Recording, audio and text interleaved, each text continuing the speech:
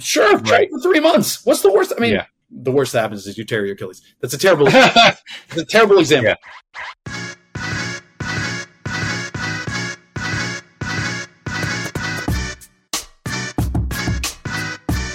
Hello, and welcome to the Physical Preparation Podcast. I'm your host, Mike Robertson, and I am joined today by the one and only Rett Larson. Rett is currently the strength coach for the German women's national team, and prior to this stop, he has also spent time with the Netherlands women's national volleyball team, and also just so happened to win a gold medal with the Chinese women's national volleyball team. So, needless to say, the guy knows a thing or two about athletic development and training volleyball players. And man, I'm absolutely buzzing after this show. We talked about so many different topics. We took a deep dive into all of the various stops that Rett had on his journey, because I think it's really interesting going from, Newport Beach, California, hanging out on the beach all day, happy hours, all that good stuff, to moving to China and working there for 7 years. Going from China to then going into Europe and working in that market. So we talk about his professional journey and his career arc. We talk a lot about warm-ups. If you follow Rett, aka the Rettosaurus, on Instagram, he is a master when it comes to warm-ups. So we're going to talk about why he got passionate about warm-ups, some things that he feels are absolute must-haves in your warm-ups, and some things that he doesn't spend all that much time on, which I thought was super interesting. We talk about ankle durability. If you train volleyball players, basketball players, you know the ankles can be a weakness. So we talk about how to bulletproof those ankles. We talk about deceleration and his thoughts on looking for small ponds. So all kinds of great information and insights in this show. We're going to take a quick break, and then we'll jump into this awesome new episode with Rett Larson. Did you know that in any given year, 40% of the trainers and coaches in our industry will leave our industry? Maybe that's why it seems like almost every day I talk to trainers and coaches who are frustrated. Maybe they're frustrated with the results they're getting. Maybe they're frustrated because they don't have trusted resources to learn from. And maybe they're frustrated because they simply don't have enough clients and wonder how long they'll be able to stay in the industry. So if this sounds anything like you, let me tell you how I can help. My Complete Coach certification was created for trainers and coaches just like you. People who are serious about the results they get and know that becoming a better coach can directly translate to a bigger bottom line.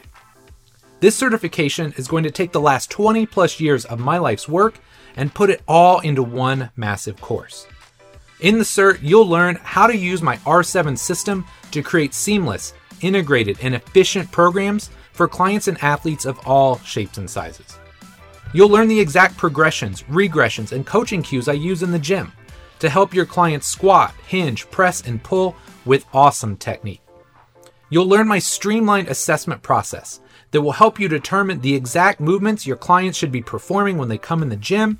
And last but not least, you'll learn how to create relationships and build rapport with virtually everyone you train, so you can get the best possible results. Of course, there's a lot more that I cover, but that should give you a pretty good idea of what the cert is all about. Now here's the thing, spots for the cert only open twice per year for a limited time. But if you join my free insiders list now, you'll be able to save $200 when my next group opens. To get on the insiders list, just head over to CompleteCoachCertification.com.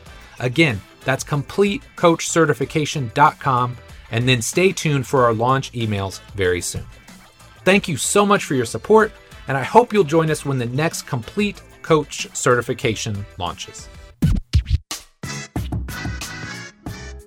All right, Rett, man, it's been like a decade in the making, maybe more. I don't know how long we've been planning this, but super excited to have you on the show here today. Could you just start by telling us a little bit about yourself? Sure. Thanks for having me. I've been a fan of yours for a while, and I've been passive aggressively needling you to get on this pod with you. Yeah, I am currently the strength and conditioning coach for the German women's national volleyball team. But before that, I was with the Dutch team for a couple of years. And before that, I spent 7 years in China training their volleyball team for 3 years. And then prior to that, I was training a bunch of the sports that China cares deeply about, like both in Shanghai and in Beijing. And I went over there with Team Exos to help the Chinese teams prepare for the London games in 2012. And then I just, for whatever reason, over and over again, decided to keep staying, wanted to keep that adventure going.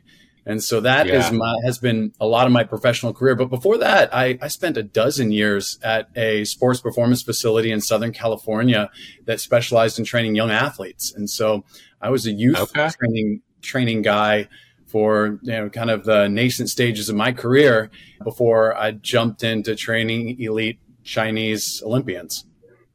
Yeah, that's cool, man. So I'm always interested. I'd love to get like the backstory, because you can read about it or check out somebody's bio, but I would love to hear like early days. What got you into working out, or what got you into what we describe as physical preparation? Yeah, I mean, I wasn't going to go down this path. I had a family full of attorneys, and so I was pretty sure I was going to go to law school. My dad asked me before taking the LSAT, he said, "Hey, listen, you need to go and work in law firms for a little bit." And so that's what I did for about 3 or 4 years in Washington, D.C. I jumped around litigation boutiques and did some really cool stuff, but quickly decided that law wasn't for me. And along the way, I started teaching a course at my local Gold's Gym, a course called Sports Conditioning, just to get a free membership. Okay. And that free membership in that course lit me on fire. Like, I was sitting at my job at the law firm, and I was just reading Don Chu plyometric books under my desk when nobody was looking, and I was just on fire thinking about what I was going to do with my Tuesday, Thursday classes every week. And eventually my mom was like, "Yeah, but you could go to grad school for this," and that sent me back to grad school. And I got lucky that right after grad school, I lucked into training a couple of the Indiana Pacers when I was I was like a newbie strength coach at this gym down in Atlanta, Georgia, when the Pacers walked in, and I was the strength coach that had been there or the personal trainer that had been there for 2 days, but I was the only one of the 30 personal trainers that had their NSCA CSCS, and that was a requirement. Oh, nice. Yeah. So all these like old guys that had been there for 20 years working with NBA players had to step aside, while the new guy, who was the only one that had their CSCS, had to jump in with Jermaine O'Neal and a couple of the other Pacers. Oh, yes, man. I'm a huge Pacers fan, basically for life. So I love Jermaine O'Neal, dude. That's awesome.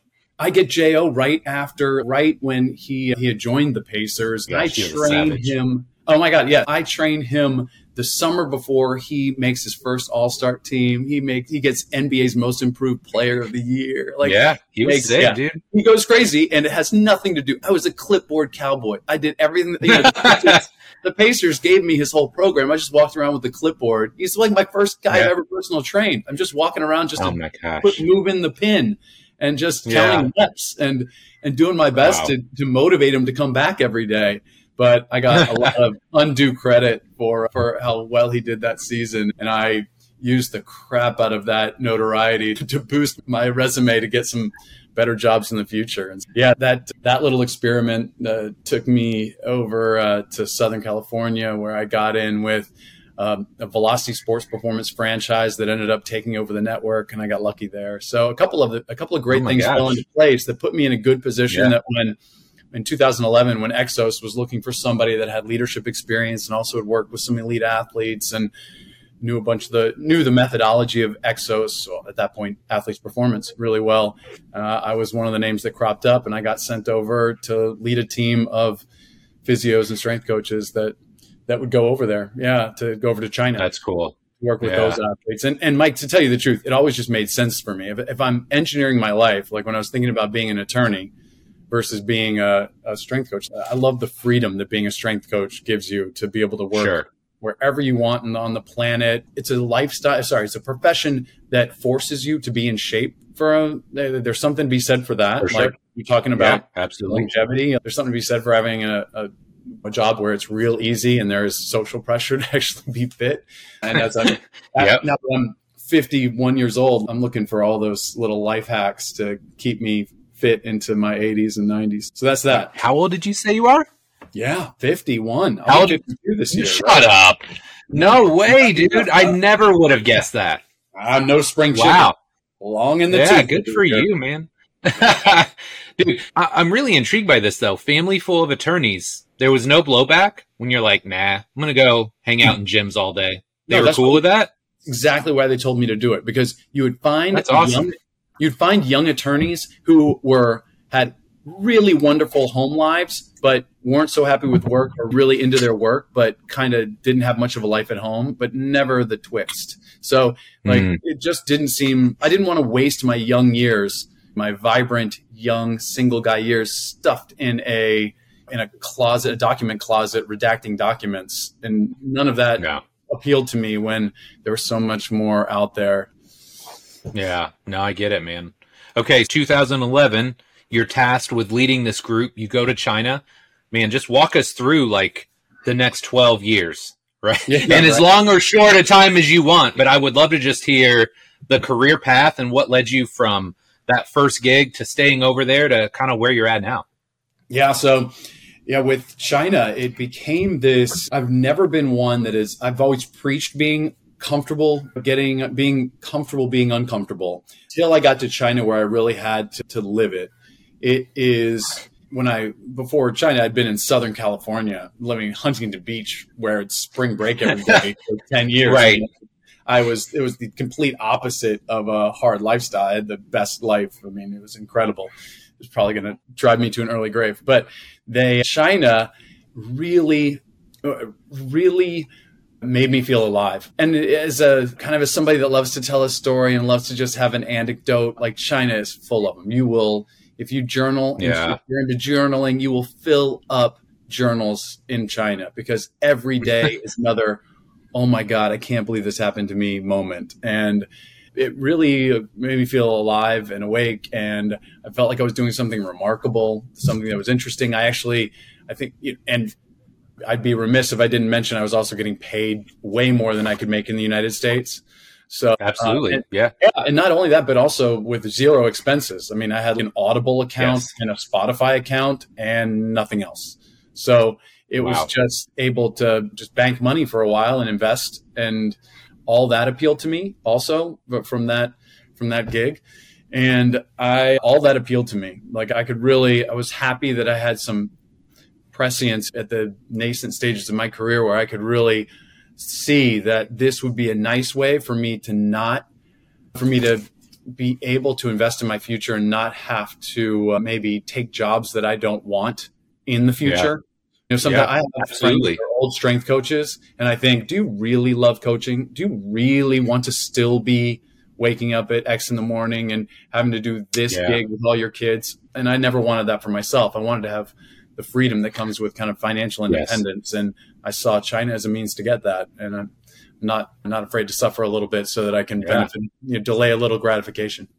Yeah, man, I remember a couple people going over there at that point in time where they were actively like seeking out, maybe not just Americans, but it seemed like there were a lot of American consultants going in, and the numbers they were offering, hey, come here for a month and work with this team. And we're talking like tens of thousands of dollars for a month. And I'm like, wow, that's significant, man. They're like, nobody speaks English. You're going to be the only English speaker there other than maybe the interpreter, but you're going to make a lot of money. And it's like, wow, okay.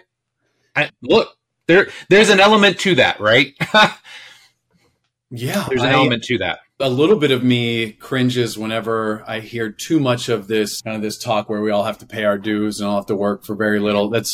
I hate that's a part of our profession and not necessarily in a lot of other professions. And I don't think that you should be ashamed of saying, oh, I stayed in a job that there's tons of parts of working in China that are no fun. Like, if you're just thinking, oh my God, I should go over to China. Imagine that you just dread every meal, because that was my life. Like I dreaded almost every, like it really was food as fuel. And I was having to, it's just, and for years at a time, and never having any control over your schedule, and them not really respecting your time, and all of these things you have to really be able to live with, along with just how stressful it is every time you get into a taxi cab and that guy doesn't even understand the word hello, right? And so there are other parts of this that are not as good, but you have to that's the trade-off that you make in order to be able to, with sacrifice, you get rewarded. If you're enjoying today's podcast and not already subscribed to the Robertson Training Systems newsletter, what are you waiting for? When you sign up, you'll get immediate access to materials that will help you write better programs, motivate people outside of the gym, and improve how your clients move and feel. Plus, the RTS newsletter is the only place where I announce up-and-coming events like virtual summits, live seminars, and my program design mentorship. And last but not least, I hate spam as much as you do, so I will only email you when I've got something valuable to deliver. Something that will make you a better athlete, trainer, or coach. So if you're not already subscribed, head over to robertsontrainingsystems.com and register for our newsletter right now, today. Now, that's enough for me. Let's get back into this week's episode. Help me understand, because 7 years is a long time to be over there. And like you said, dreading meals, worried about your life when you get in a cab. Something must have been good, though, beyond just the money, right? So talk to me. What kept you over there for 7 years? It was really there's a couple things. First of all, after the first year and a half or 2 years, it got so much better because I could also pick my team. Exos was letting me kind of hire people. Oh, yeah. And so even though if I were there totally alone, that's a whole different ballgame. Instead, I always had 2 or 3 other expats from around the globe. And Mike, you'll never get closer to, it's like that mutual trauma that really bonds people. Like the folks that I was over in China with are some of my best friends and will be forever. If I'm putting together a guys trip, those are the guys that I'm inviting over because there's that mutual hardship that fuses you. Yeah. And so that was a big part of it, was the camaraderie from those guys and girls that I was over there with. But also just as you get to know the language, like it becomes kind of really fun. It's stimulating in a way that I was very comfortable sleepwalking through my life in Southern California from happy hour to work to hangover to whatever. Like in China, like you got to be on your game. You got to be able to learn enough of the language. You have to be able to, if you want to flirt with somebody, you got to learn the language. You got to be able to, to roll with, I'm getting taken out for drinks by the ping pong team tonight. I'm going to go to a fencing competition this weekend. And if you're just used to working with football, basketball, soccer, baseball, like this was interesting. Like it was so much fun to go to archery practice for 2 weeks and then go attend a handball tournament and then go to have to be stuck with the trampoline team when they travel to Mongolia.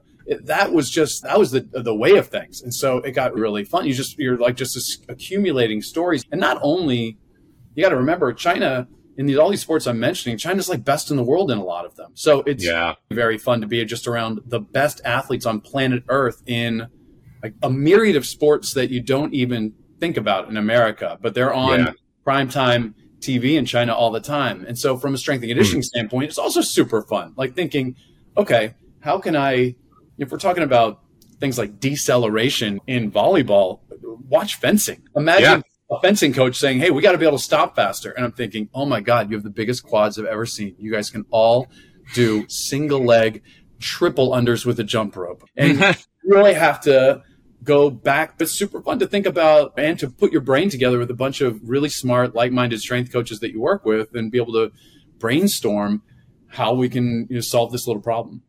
Yeah, I love it. Okay, so there was one more stop, Germany. Yes. Yeah. Talk to me in Germany. Yeah. Okay.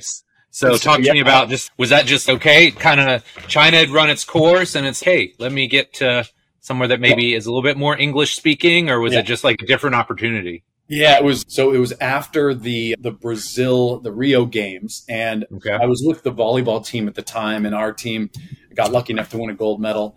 And so it was after that, big deal in China, and it was after that win that the new head coach from the Netherlands, who's an American guy, he came over and said, hey, Rett, any chance I can steal you away from China for just 1 year while I get this program started? I'm inheriting an entire staff of Dutch assistant coaches. The only space I can hire somebody is in strength and conditioning. And I think you'd be a perfect fit because you're great at living overseas. He and I knew each other for a long time. And so I asked the Chinese head coach, I said, listen, can I just go over for 1 year? The year after the Olympics is kind of throwaway for the sure. Everybody's rebooting anyways, right? Rebooting. Exactly right. Yeah. She said, no problem. Just make sure you come back. I go to the Netherlands. I fall in love with living in Europe. But it's an amazing summer. I love the Dutch team. I love the Dutch culture. I love I love the coaching staff over there. It's just boom. I'd kind of forgotten how great it is to be able to speak English because I've been coaching Chinese for 7 years. Okay. Like I forgot what it's like to be able to laugh and use humor all the time. Right. And so after that summer, I was true to my word. I went back to the Chinese team for a year. And so went back there And then told the Chinese, I'm so sorry. My heart is back in the Netherlands. Went back to the Netherlands for yet another year, but then they decided to make a coaching switch, a head coaching switch into that. And one of the big draws of the Netherlands was that one of my best friends, the head coach had now become one of my best friends in the world, still is. And I kind of said, listen, I don't want to do it without him. And at this point, another guy that I'd gotten to know through many happy hours on the road was the head coach of the German team. And he said, Rett, I know that you're having a head coaching change. If you have any inkling to stay in the Europe, we'd love to have you on Team Germany. And so that's where I am now. I love it. Okay.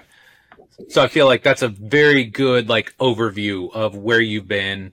I want to talk about you as a coach, because I think there's so many interesting things about your outlook, but also just you have a unique way of looking at things that I respect, because a lot of people are just regurgitating the same stuff, right? So let's just start with warm-ups. Everybody wants to talk to you about warm-ups anyway, so let's just start there. What got you so interested in warm-ups, dude? Because most of us, like you talk about no zombies. We'll talk about that later. Let's not steal that yet. But so many people are just like, oh yeah, warm-up. Let's go do it. We'll see you in 5 minutes. Why are you so passionate about warm-ups, man? Yeah, it is something that I thought was pretty, perfunctory, I guess, something that was just kind of necessary. You got to get through. Right. And being part of a big system, like initially Velocity Sports Performance, which was a franchise system, 50 centers across the United States. And then with Exos, which is also a system where you have hundreds of coaches deployed all over the planet. I understand that in those systems, there is something to be said for you have to have a kind of a warm-up system. It has to be a little bit regimented. There has to be, you can't just rely on coaches to do whatever they think is right, or you're going to have a yoga coach doing this and a Pilates, whatever. So within the confines, so I'd done that for decades. I'd been within those two systems for doing warm-ups, which are by all accounts incredible. Exos puts incredible amounts of thought into designing a system for warming athletes up that has a ton of variability, but it still is jump ropes and slide boards and mini bands. Yeah. Still seeing those same kind of things over and over again. And kind of they pride themselves in not being very sport specific, because obviously you just can't be if you're hoping to scale something big. You can't just have every single one of your coaches able to create a ping pong specific warm up and a javelin thrower specific warm up. That's all. That's sustainable. When I left Exos and I had the ability to be on my own, that's when the restrictor plates came off, and I thought, okay, how can I do this to be even more effective? And not just, and I'm not saying just from a monotony standpoint, because there is a lot there, but also just from a more targeted standpoint, that I always thought that warm-up was one of those things that in the grand scheme of having time with a team, like I'm always wanting to have more time in a weight room with the team, or I would love to be able to do an agility session once a week. Hey, coach, could we do a recovery session this week? I think we could use it. I just want to be more. Yeah. Getting to have 10, then maybe 15 minutes with the team every single day before practice starts. Like, why am I just throwing that away with the same jumping jack crawls, skips, karaoke, like all that stuff, when in fact, like it could be this wonderfully reactive place to be working on whatever the biggest weaknesses of my team at that time, or whatever my team needs at that time, or maybe it's what the athletes need at that time, or what my head coach needs at that time, or what our physios would like at that time. Like I can actually have this opportunity to be kind of this agent of alignment, where people can speak to me about what their biggest problems with the team are. Like I can be the conduit for the medical staff, for a head coach, that if a head coach is pissed that the team isn't reacting well on defense, then, hey, I'll raise my hand. Hey, I'm going to turn the last 5 minutes of warm up into a reaction time training sessions for the next 3 weeks. And let's see if that moves the needle in what you think is a big problem. I'm just going to look on Instagram for reaction time games, and I'm going to throw everything against the chalkboard. You tell me if anything looks like it's volleyball, and I'm going to try to adapt it to what you're doing in practice, and blah, blah, blah. And if the medical staff is saying that we got a ton of patellar knee pain, then okay, then you guys please tell me what your 7 favorite patellar tendonitis rehab, prehab exercises are. Let me make our warm-ups into regen, rehab sessions until that problem goes away. Let me help you. I mean, maybe it's because I've been in the honeymoon phase with 4 different teams that I'm like, it behooves me to try to make a good impression. And that's one of the ways to do it. Like, hey, let me make my warm-up your warm-up. I have plenty that I can do. And I have a library full of games that I think relate well to volleyball, that if anybody's asking, I can justify why they're great for volleyball. But that is just going to be a third, maybe a quarter of what a warm-up would be. Let me help you, and let me fill in the rest of that warm-up time with whatever you think it will make our team better. Yeah, dude, that's awesome. So now I really want to know, you kind of have this realization of, okay, restrictor plates are off. I can do what I want. Was the first session, like, do you remember that? Was it like very like line in the sand? This is a new me, new day. No. What did you do that first day? Do you remember that? No, if I'm being honest. Oh, okay. I was like, it was the best warm-up ever. I knew I'd changed the world. And one of the things, I am lying a little bit when I say that at Exos we were like by the letter, by the book. And Mark Verstegen was really great about it because he would come out to China and watch us. And I would say, listen, I would be like, Mark, I could tell him, if you're going to come watch me with the handball team, know that you're going to see the warm-up is going to look 60% Exos, and then 40% is stuff that I've stolen from handball practices that I've slowed down, I've resisted, I have put on an unstable surface, but the coaches freaking love it. And it's buy-in because they think I understand handball because I have taken some of their drills and added them to warm up. And they're the drills of the stuff that they think the team sucks at. So I'm getting tons of street cred because I am doing this crazy lateral shuffle to twist to throw thing at the end of warm up. But that's part of the moves that they really think are important to the team. And I do this crazy shoulder mobility move that their Chinese doctor taught me. That's going in there too because they also love that. But so it's also, this is how I keep my freaking job, Mark. And Mark was like, absolutely. You do. This is just being a good coach. And so that was all I needed to hear to be like, okay, now not only can I just, if I get with the volleyball team, can I just think abstractly, what do volleyball players need? Okay, let's do a little patellar tendonitis stuff. Let's make sure ankles are super mobile. Let's make sure shoulders are great. Let me get some stuff for jumping higher. But it can be even more reactive than that. If I go to the Chinese team, the Chinese volleyball team, and I ask our head coach, which I did in the first couple of days of training them, what's your biggest problem? She's like, we're the slowest Asian team. Asian teams, Japan, Korea, Thailand, are known for one thing, and that's blistering fast defense. Our team is lumberingly slow. She said we would be maybe best on the planet if we could just be faster. And I was like, okay, just to let you know, if you could give me not 10 minutes, but 15, then I could spend the first 8-9 minutes just warming them up so that the last 6 minutes of every single warm up will be races of some sort where we're running max speed. We're timing it. The results are getting printed so that the girls will care about it. And we are going to just do a ton of volleyball specific races, starting from volleyball specific positions, starting with crossovers, obstacle course, whatever it is. But every day, the girls are going to have to compete against each other for at least 8 minutes until we become a fast team. And she was like, oh my God, you could do that in warm up? Yeah, sure, if you'll let me. And then she's like, take 20 minutes. Great. 20, 25 minutes at the beginning of sessions, and we're just working on that. And at the end of that, when she's, hey, the speed is really improved, I say, what are we doing next, coach? What do we need next? Okay. But, whatever, shoulder problem, low back pain, great. Let me at it. Let me talk to the physios and let's fix that. Yeah, that's awesome. I love that. Okay, so let's zoom out. And we're just looking at warm-ups as a whole. To you, what constitutes a good warm-up? What boxes need to be checked? Because we could talk specific sports, but like on a macro level, what does a good warm-up look like, or what does it include? Yeah, like I said, and this is the biggest thing, that it needs to be solving a problem. It needs to have a very specific goal. The bar for an actual effective warm-up is just getting body temperature up. I mean, that's all you got to do. That bar is super low to clear.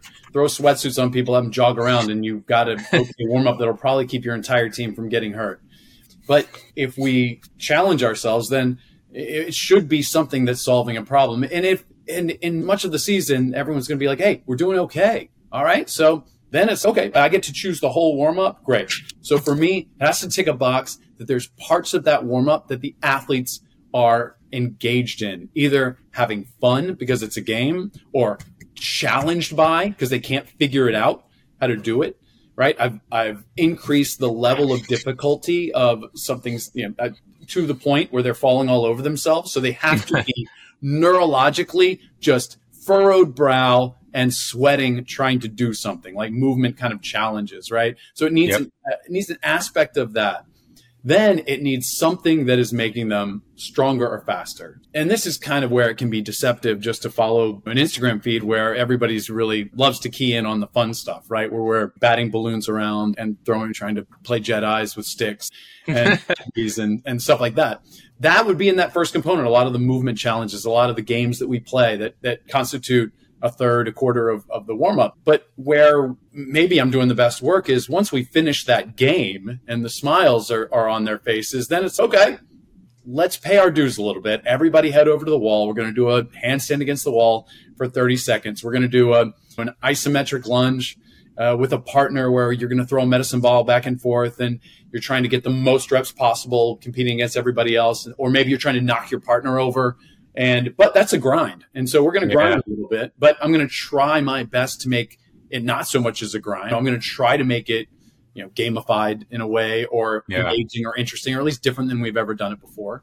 But upper body strength thing, lower body strength thing. If my physio says our ankles aren't as mobile as they need, mobility exercise for ankles, and then bam, everybody pick up your balloons again. This time, everybody put on a blindfold over one eye, and we're gonna do that same game we did before, but now it's just we've taken the crazy up a notch.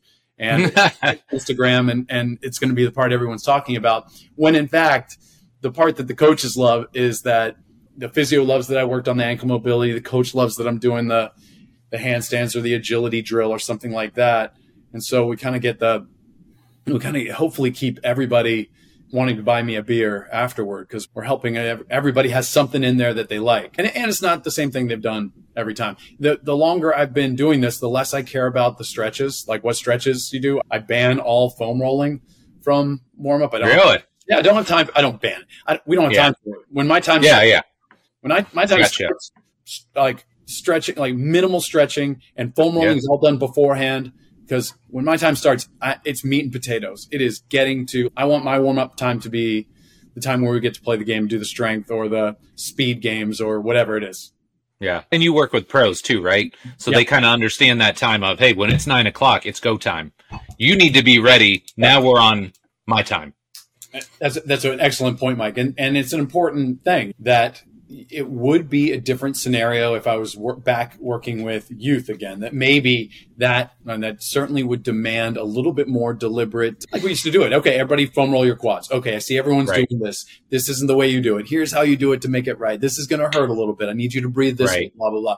Really massaging things. Yes. Yeah, these girls all know that. It's the same way that if I had to do a foam rolling session, I'd probably want to spend the most time on my triggered areas, my areas that really need it. I wouldn't want to waste time rolling out my right shoulder when I'm left-handed. I wouldn't want to spend a lot of time working on my calves that I've never had a problem. I don't know, whatever it is.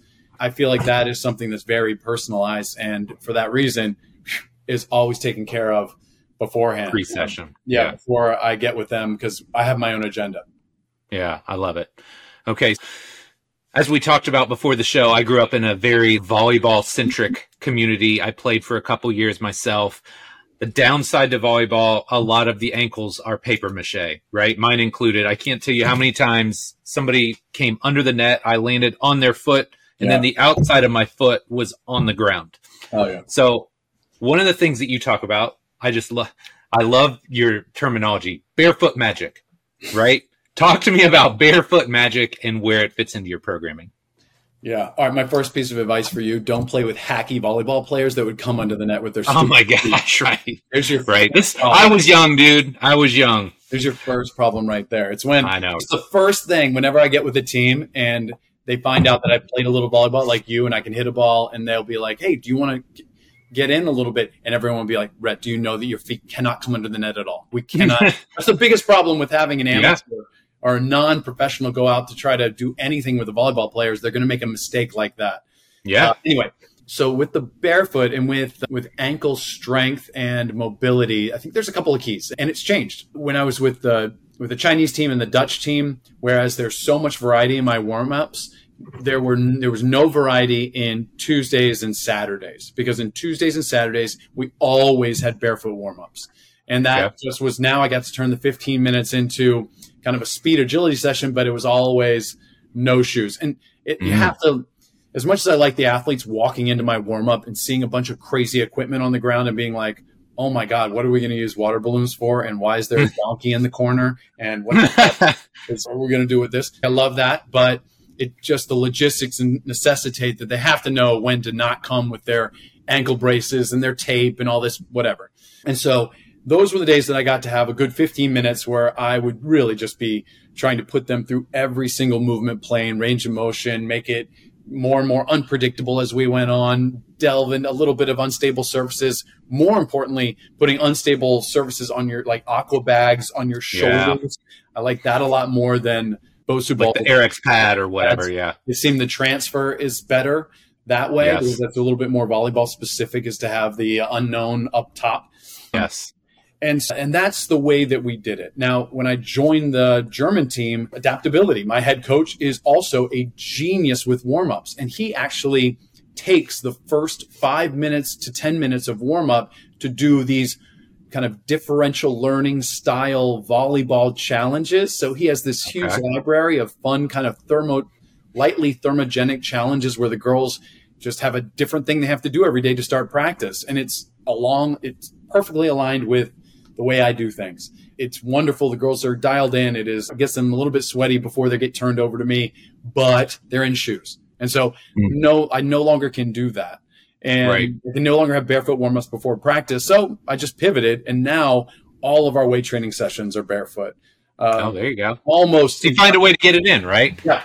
And that's been a big boon, because it's always a learning curve. Because at first, most athletes are like, no, God, it's going to be so uncomfortable. And then the first time that they squat without, or Bulgarian without, they're like, I'm stronger. I'm lifting. I'm more stable. I'm lifting more weights. I feel better. I feel like a kid again. Like the jumps are fun. The sprints are kind of fun. And so then now they're to the point that at least most of the team, there are a couple girls that have to wear shoes for whatever, contraindicated not to, but sure. But most of the athletes are addicted to it now. And so that's where we have to get that foot strength in. And so I'm making sure that in our weight training, I probably do a little bit more kind of lateral plyometric, reactive plyometric, or frontal plane plyometric, whatever, stuff, just to make sure that we are ticking that box on the ankle stuff, and make sure we're keeping those ankles as bulletproof as possible, because of course that's the key to our knee health. And so up that chain, and that's the way we've been approaching it now. Yeah, no, I really like that. And I had a similar experience in the sense that when I first got into basketball, guys love these big clunky shoes, huge high tops. And a lot of them were like kind of rolling their eyes. What do you mean I can't wear my shoes? Like, no, just take them off. Like, we started with the warm-ups, and a lot of guys were just shocked. They're like, oh my God, first off, my foot is so weak. Yep. Or you put them in like a split stance, like a Bulgarian or split squat position, and their foot's all over the place. They have no like stability from the ground up. And so all of a sudden they're like, oh wow, like this is something I should work on. I'm like, yes. Yeah. And imagine how much better you're going to feel when you have that connection from the ground up. Yep. So I love that you found a way to work it in somehow, right? Absolutely. And I'm going to do it. That's one of my kind of postmortems from last year. And this year, I think I'm going to do even more really fast plyometric work in the weight room, like almost more rapid fire stuff, that like rapid response, as they would call it in Exos. Yes. Those drills that used to be kind of a quick throwaway that I would do just right before, at the end of warm up, before they went to the volleyball court. Yep. I think I'm going to start programming a little bit more of that in bare feet, to get just a little bit more of that elasticity, a little bit more of that touch, that feel, a little bit more of that bounce. And I think, the girls feel it. I mean, especially for like supersetting something like a Bulgarian, how many times do I almost love it when their back foot cramps up when they're doing a Bulgarian, right? And they start screaming in pain. I'm like, that's because this will not be a problem at the end of the season. We're getting stronger in those feet. Like, we got to keep taking those shoes off for box jumps. We got to keep being as reactive as possible. Yeah, I love it. So another topic that you touched on was deceleration. and especially deceleration in volleyball, what most people don't think about, they see the person that's skying and smashing the ball, but they don't understand the deceleration that goes into that. Even though they're only taking 2 or 3 steps, there's a lot of deceleration going on to convert that horizontal to vertical energy. So I would just love to hear how you're incorporating deceleration work into your programs. Yeah, a couple of ways. I mean, one of the things that was great about working in the Netherlands and great about working overseas in general is how you're exposed to different schools of thought. And so you have this whole school of thought that's born, I don't know about born, but is espoused by the Dutch physiologist Frans Bosch. And he is a huge influence over there, and there's a bunch of disciples of his. So for that, in the Dutch weight rooms, as you might imagine, and as a result, every weight room has 8 aqua bags, which when I went over there, were not, and with the backpacks on, which were not in American weight rooms at the time. And so when I got into that really opened my mind to what I think is a better way to train deceleration, which is at speed, with a hint of that instability that causes that co-contraction of the muscles that helps prevent the muscles. When you don't know exactly where that water is sloshing around, it just makes it that much better. And I'm very bought into this philosophy and idea that if you're training for deceleration and it's not at speed, there is a loss of translation, that your body is not recognizing it quite as well. And there is a place we have a heavy eccentric component in the beginning of our weight training sessions, and truthfully in the beginning of warm-ups for the first part of the year, where we're on K boxes a lot at the beginning of the season, because it is accentuated eccentrics where you're getting that really pulled down to earth pretty aggressively, and that's part of our deceleration training. Yes, I love it. Unfortunately, and I use a lot of the little wheels there, because I think that once that wheel gets too big and it gets too slow, we stop having the direct transfer. I can take an aqua bag and make it relatively light. And I think we might do our best work with a lighter aqua bag with just a couple of pounds in it. Strap that into a weight vest or just holding it to your chest, and we're having to do a bunch of stepping off box at different angles and having to try to stabilize it or make a quick move afterward. And that becomes the basis of our kind of knee bulletproofing and deceleration work. I also think, and I'll say this really quickly, when we're talking about warm-ups, my warm-ups evolve over the season, and that's a part of the adaptability, is that a warm-up that you see at the beginning of the season would have a ton of eccentric, dropping off of boxes, holding and stabilizing, like isometrics and grinds. And if you looked at the end of the season, all that's gone. Much more of the reactive games, of the kind of prehab. It's a kind of a couple of feel-good exercises, a couple of maybe out-of-alignment strength stuff that we're doing to try to keep, it's walking around on inverted ankles, like working on that out-of-alignment strength if we're talking about ankle strength. So that's where we'll be playing around with that throughout the season. But so there's an evolution there. But warm-up is also another place that if we're working on that deceleration work, I don't have to just do it in the weight room. I get to do that all throughout warm-ups, especially at the beginning of the season. And the aqua bags are on our back a lot. And we're in the weight room, we're with K boxes.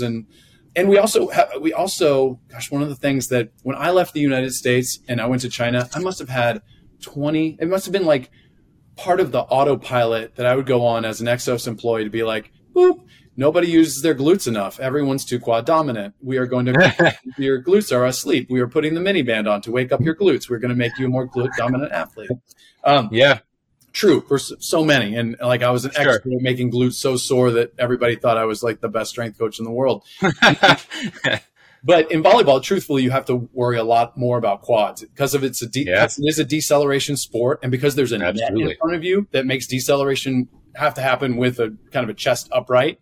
Instead of it's a very vertical, upright torso position. Yeah, there's not as much of it. You get a hip hinge and you're jumping, but there's block jumps are not much of a hip hinge. It's much more of a squat pattern. And so we spend a lot of time on our quads in volleyball. And so that also helps us a little bit.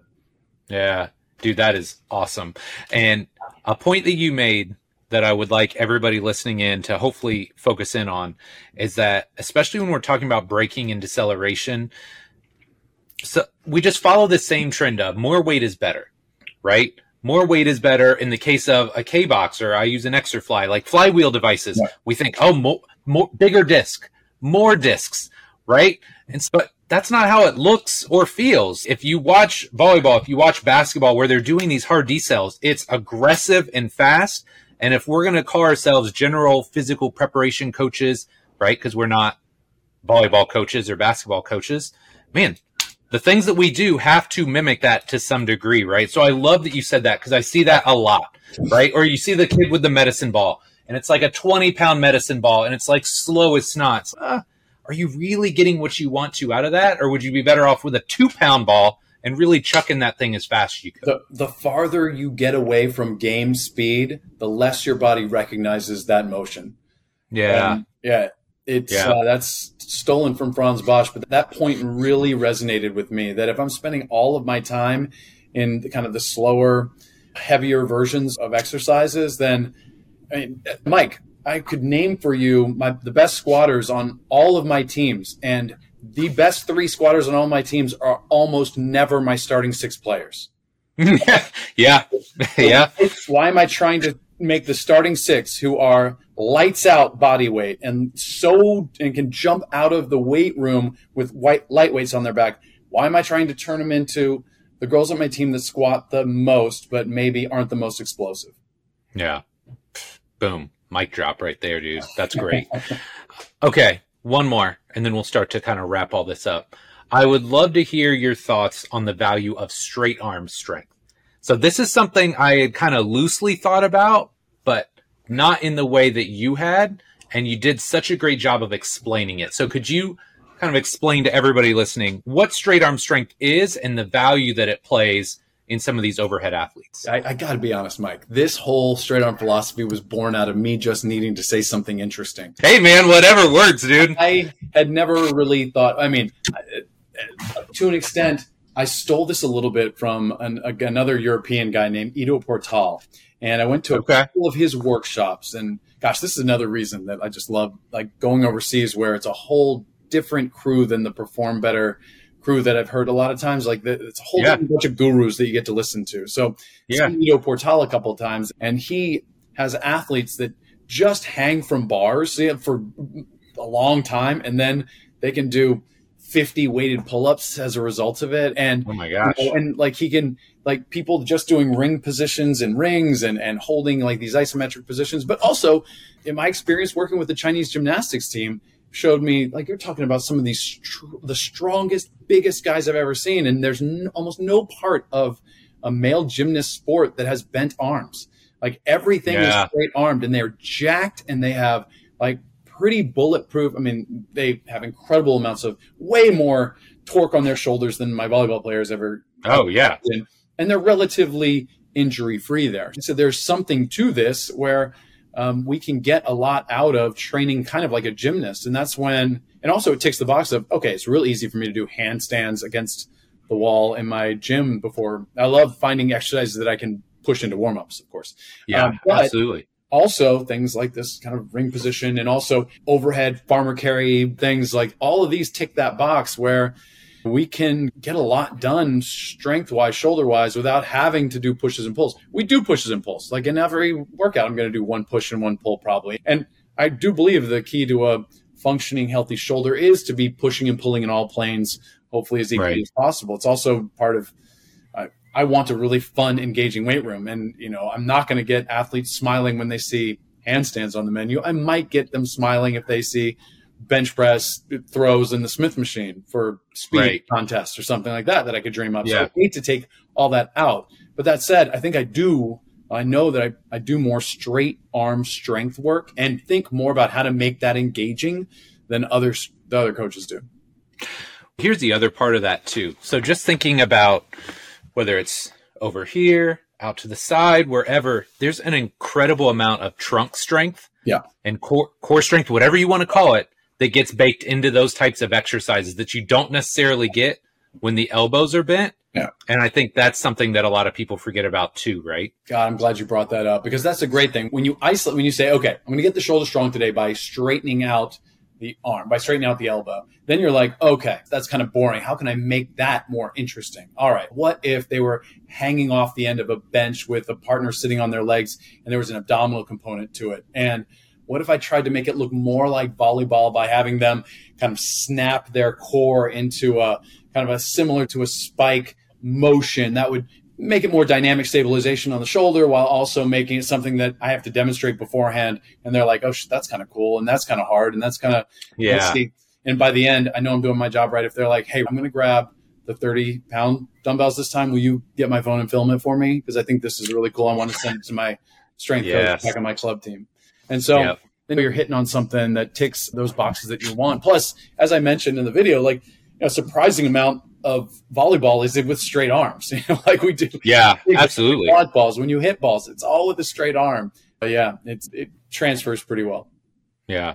A common theme to the people listening at home is finding ways to make things fun and increase buy-in. And I think they're baked together, right? This is something that I try and do. There's lots of ways you can do it, right? Like one of the ways you do an amazing job is your warm-ups and all the fun activities that you bake into your training sessions.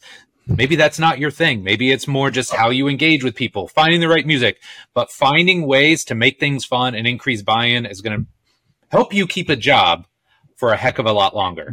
And as we all know, that's a big part of this, right? Just staying around long enough, accruing the reps so that eventually you get pretty good at what you're doing. You're speaking my language. I think constantly about someone trying to steal my job and how I can make it really effing tough for them to take my job. Okay, you have at it, but here's what the athletes that I train come to expect.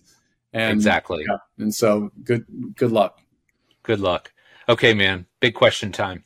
Okay. If you could alter the space-time continuum and give young Rett Larson one piece of advice, what would it be? That would be to look for those small ponds. And by that, I think granularly to have looked for jobs outside of the United States earlier in my career. Like it wasn't until I was almost 40 before I got that job in China. And that has been the most crucial thing I've ever done professionally. The best decision that I didn't make. I mean, it was just an opportunity that came across my lap that, boy, it just changed the whole trajectory of mine professionally.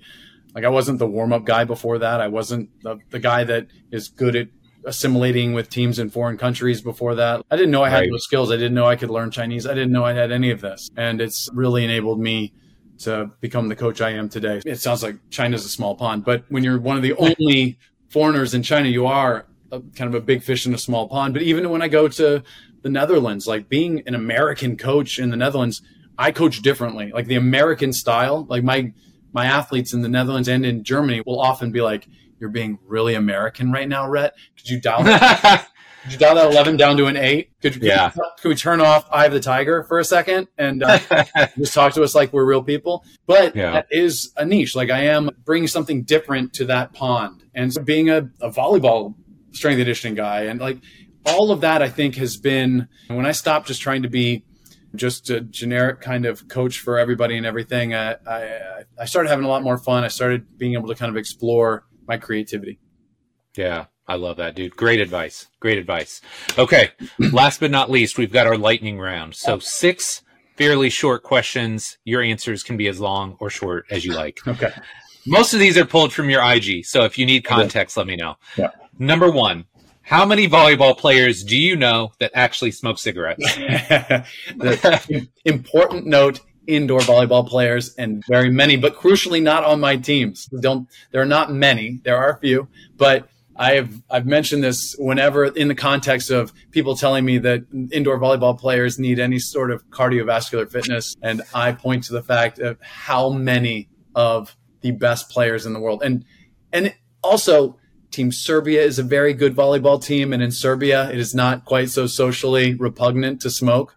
The Italians love to smoke, and they're a very good volleyball team. Russians are very good at volleyball. Chinese. There are some cultures out there where smoking is not looked down upon as it is in America, and a ton of very good volleyball players you see smoking out on the balcony in the hotel. And it's way worse on the men's side. But I'm sure. Beach volleyball, you could never get away with that. But indoor, you absolutely can. Yeah, well, get on a volleyball court indoors. Look at how small of a space you have to own. Then get on a beach court with one other person and realize how big that space is and how slow you are. And you realize, There's no way I could do that. It's almost apples and oranges. It really is. It's completely different sports. It's hard to transfer one player to the next. It's amazing when they can do it, like the Carter Drives of the world. Yeah. Oh, yeah. Legend right there. Yeah. Okay. Let's say a random young volleyball decides they're going to listen to the Physical Prep podcast. They're like, oh, this is my guy, Rett. I want to know what he has to say. You get to give them one tip to help them jump higher. What is it?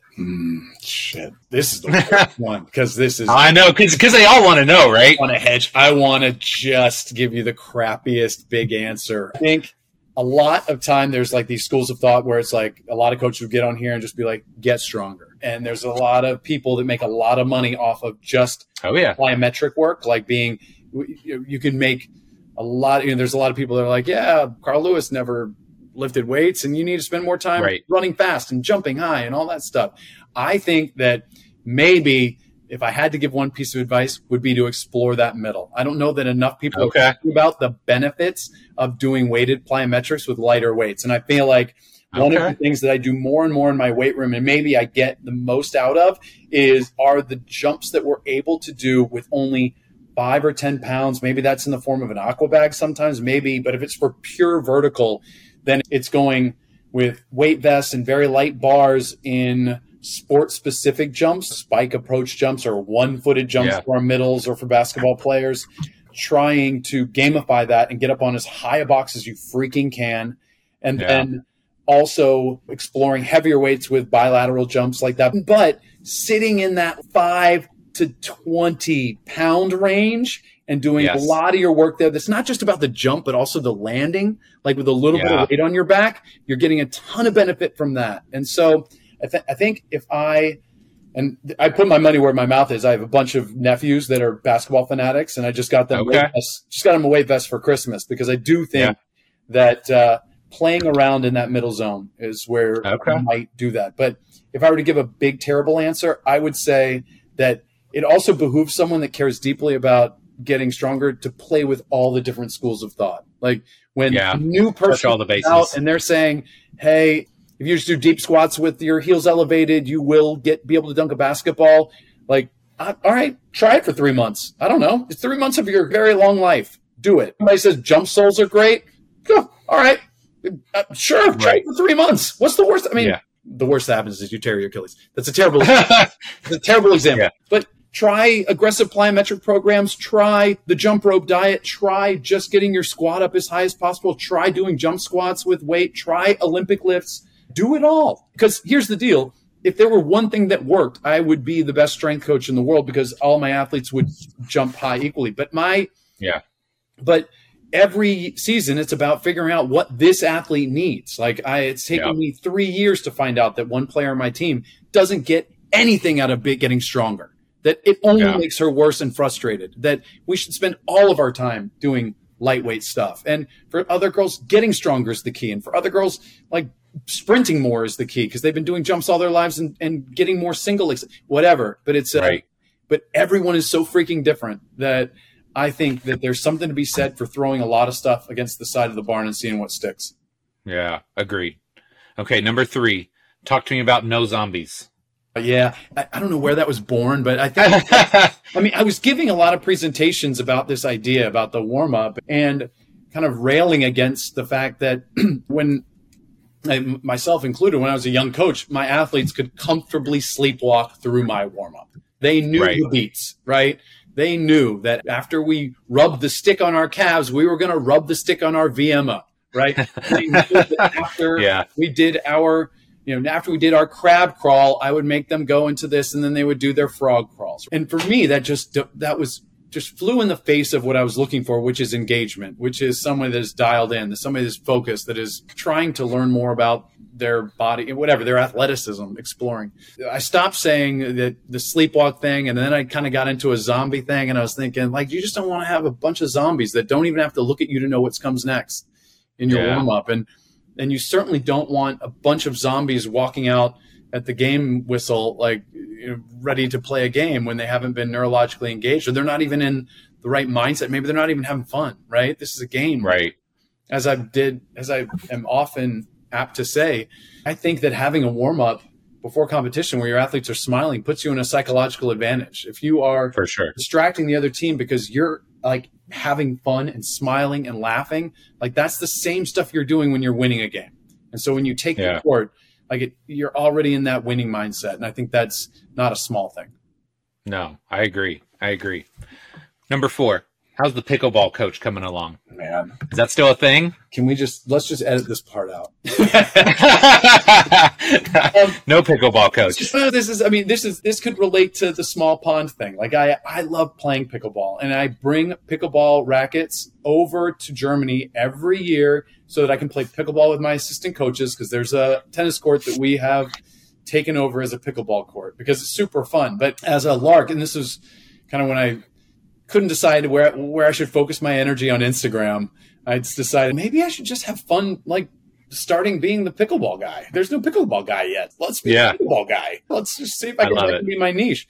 And I dabbled, but here's what I found out, Mike. I hate being the subject of my videos. Like I'm not training a pickleball player right now. Like I'm not, and I don't necessarily want to start working in the thing that I think is fun right now. So I don't want to make pickleball a job right now. So I didn't realize how much I would hate seeing myself on film doing the movements so slowly and so poorly.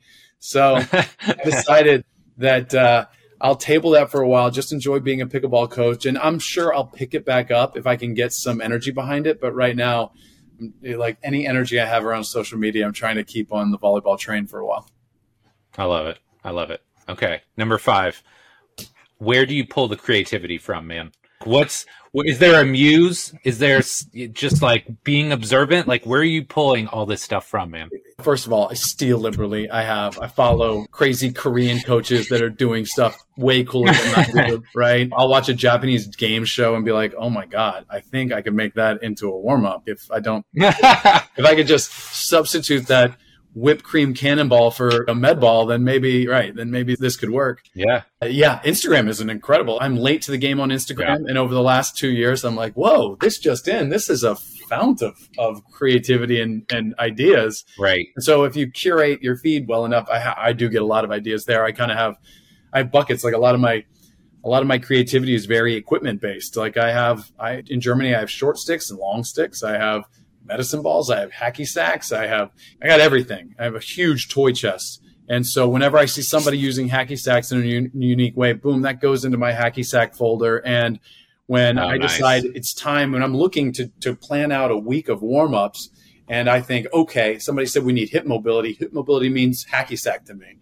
I'll be like, okay, if I'm going to get the hacky sacks out for maybe some hacky sack hip mobility, oh shit, there's that fun game that PE teacher did with hacky sacks. That is so cool. They can chuck them against each other and whatever. So that's half of it. But also it's like a muscle. It's like anything.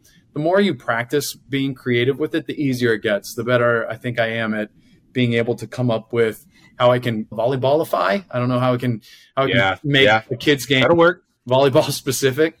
Yeah. Hashtag volleyballification. There it is. That's the new one. There it is. So, anyway, so I just think, I don't know that I'm especially good at it, but I know that you can get better at it because I wouldn't have said I was good at it maybe 5 or 10 years ago. Yeah, man, that's a great little nugget too. Again, if you're listening in, curating your feed and creating folders for different topic areas, very important. And it just saves you an incredible amount of time. So you get stuck with somebody, oh man, there's this person with knee stuff and I can't figure it out. Boom, you've got your knee pain archive, right? Yeah. Or your warm-up archive, courtesy of Rett Larson, whatever, right? Like curating your feeds, creating folders, it just expedites everything. And last week, Mike, I got just a wealth of information. Yeah, I got to do a workshop last week and I went into the place and they had hula hoops. And I was like, oh, yes, we have no hula hoops in Germany. I haven't had hula hoops since I was in China. And I opened it up and I was like, oh, yes. Here's what we're going to do today. I was so excited to use my hula hoop warm-up ideas. So, that's awesome. Definitely helps me. I get credit for creativity that I don't have. I think I compile and organize pretty well. Yeah, nothing wrong with that, man. Okay, last but not least, number 6. What's next for Rett Larson? What are you working on? What are you excited about? Anything? I hate that question. I'm I'm not an expert at where I'm going to be in the next couple of years. And especially this year, this is an Olympic year. So my contract ends at the end of this year. And so it's hard to know what will happen. A lot will depend on the season, but I never would have predicted that I'd be in Germany. I wouldn't have predicted I'd gone to the Netherlands. So it's a little bit of me doesn't want to make the prediction. I will tell you that I'm trying to think about what other parts of this profession could make me happy. The Instagram thing, actually, trying to care about educating a broader audience is a little bit engaging for me, a little bit interesting. For sure. I don't know. I don't know if the trade-offs of also having to spend the time on my phone to do it are worth it. But yeah, I don't have a great answer for you, Mike, on that one. I think I'm enjoying strength and conditioning still, but I'm also a big proponent. I'm 51 years old, and I don't know that I'll want to be a strength coach forever. So I'm also looking for an enormous pivot in the next 10 years. Yeah. Okay. Something totally different, but who knows what that'll be. Yeah. I love it. You seem like the guy that is more than willing to accept a new challenge and get out of his comfort zone. So I'll be excited to see what the next steps include. No, I appreciate it. My guy, dude, this has been awesome. I'm so glad, 10 years in the making, we finally got this recorded and on the books. You were fantastic. Where can my listeners find out more about you and all the great work you're doing? Yeah, just on Instagram. I'm Rettasaurus. So just like RETASAURUS. Yeah, a nickname that came up with by a nephew decades ago before I thought Instagram would be a thing. And I just let him choose this name, and now I'm stuck with it. Rettasaurus. I love it. That's all right. I am Rob Train Systems on everything, so everybody just leads with, "Hey, Rob." Okay. I could have done better on my handles too, man. I'd rather be the Rettasaurus than Rob. Yeah, that's hard. So, you're right. It's so bad. It's so bad. Rhett, again, dude, thank you so much for your time, brother. This was amazing. Appreciate you. Right back at you. Like I said, I'm a fan, so it's been super fun for me to talk with you. All right, my friends, that does it for this week's episode with Rett Larson. Really hope you enjoyed it. Man, just such an engaging conversation. I love talking with guys like Rett. He's obviously super seasoned, right? Like living in California, getting comfortable, moving to China, being totally uncomfortable. But man, just the professional growth and evolution was fascinating to hear about. I love his thoughts on the warm-up, on deceleration, using some of these unstable or reactive elements in your warm-ups, in your training to really get the best out of your athletes. And I love people that kind of think outside the box. I myself have this tendency to be very linear, and I think there's a time and a place for that, but also finding ways to enhance creativity, to increase engagement, and to increase buy-in in your workouts is absolutely critical. So really hope you enjoyed the episode. If you did, come on, do me one small favor. Please share this with somebody that would benefit from it. You know my mantra, my focus with this show is to make our industry great. If we're going to do that, we have to work together. I need people like you that enjoy the show to help spread the word and to let other coaches, other trainers know the great work that we're trying to do here. So share Rhett's message with the world. I would truly appreciate it. And my friend, that does it for this week's episode. As always, thank you so much for your support. Love and appreciate you. And we'll be back next week with our next episode. Take care.